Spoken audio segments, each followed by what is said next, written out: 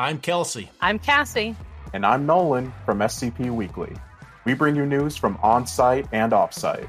And we share your love for the creative community that surrounds the SCP Wiki. Join us on Tuesdays for new episodes, wherever you listen to podcasts, or on YouTube at SCP Weekly. The world we inhabit is not as free, or certain, or safe as you might think. The things that you believe to be unassailably evident are little more than shadows dancing behind a curtain, a masquerade crafted and dutifully upheld by an organization known as the Foundation. The file you are about to hear contains containment procedures, descriptions, testing logs, historical and in some cases first-hand accounts of the anomalous objects the Foundation serves to secure, contain, and protect. Its contents have been thoroughly scrutinized by the Ethics Committee and approved by the O5 Council for release to trusted associates of the Foundation. This is SCP Unredacted.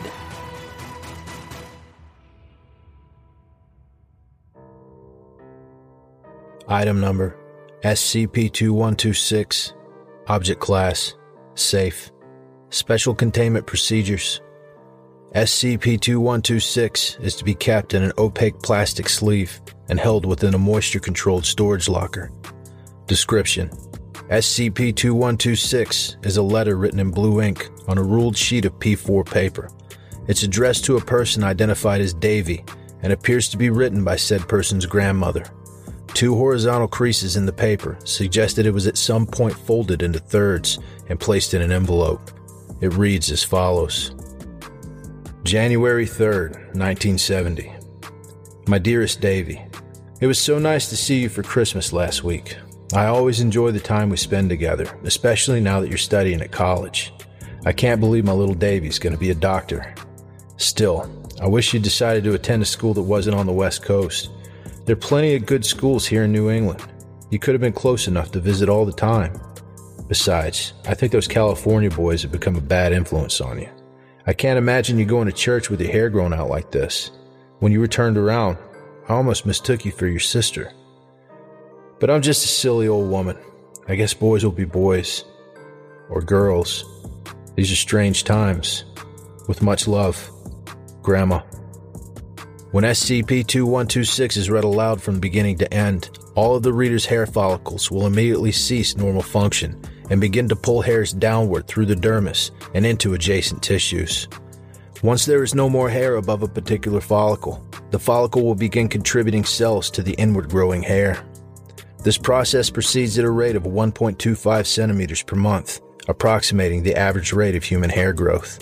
The process ceases for follicles producing body hair once the hair reaches the length the follicle would produce normally, such as for vellus and androgenic hair, but will proceed indefinitely for cranial hair should the person affected have live follicles within the dermis of their scalp.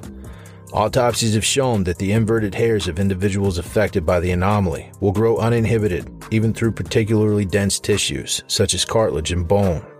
Following greatly reduced mobility caused by hair growing through muscle and nerve tissue, death by the anomaly occurs once vital organs are sufficiently penetrated.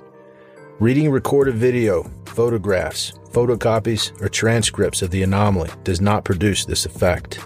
Addendum. The effect of SCP-2126 can be temporarily halted with chemicals that prevent hair growth or by surgical removal of follicles, as the affected individual's body will quickly produce new follicles to replace those removed. The effect can be permanently halted only through surgical removal of the dermis.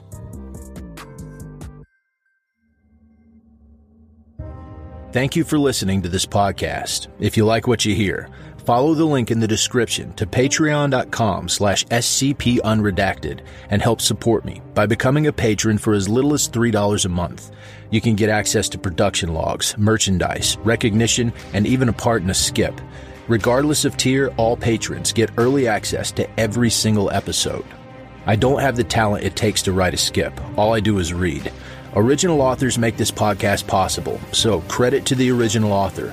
Their links in the description. Show them some love as well. Consider becoming a member of the SCP Wiki. Upvote their work and maybe write a skip of your own. Maybe I'll read it here someday.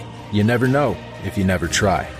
The content of this podcast and content relating to the SCP Foundation, including the SCP Foundation logo, is licensed under Creative Commons Sharealike 3.0, and all concepts originate from scpwiki.com and its authors.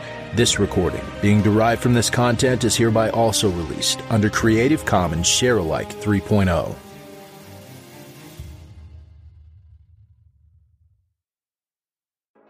I'm Grigori Karpin from Simply Creative People, the podcast where we discuss GOIs, canons, and stories from the SCP Wiki, and we try to recommend things for all fans of the Wiki, new and old.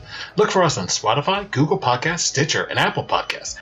Visit the show page at anchor.fm/simply-creative-people, or follow us on Twitter at SIMCREAT. Hey there, this is DJ Skip, host of Foundation After Midnight Radio, coming to you from the only third shift broadcast for personnel, by personnel. Be sure to tune in wherever you listen to podcasts to not miss out on containment news and community announcements from within the Foundation.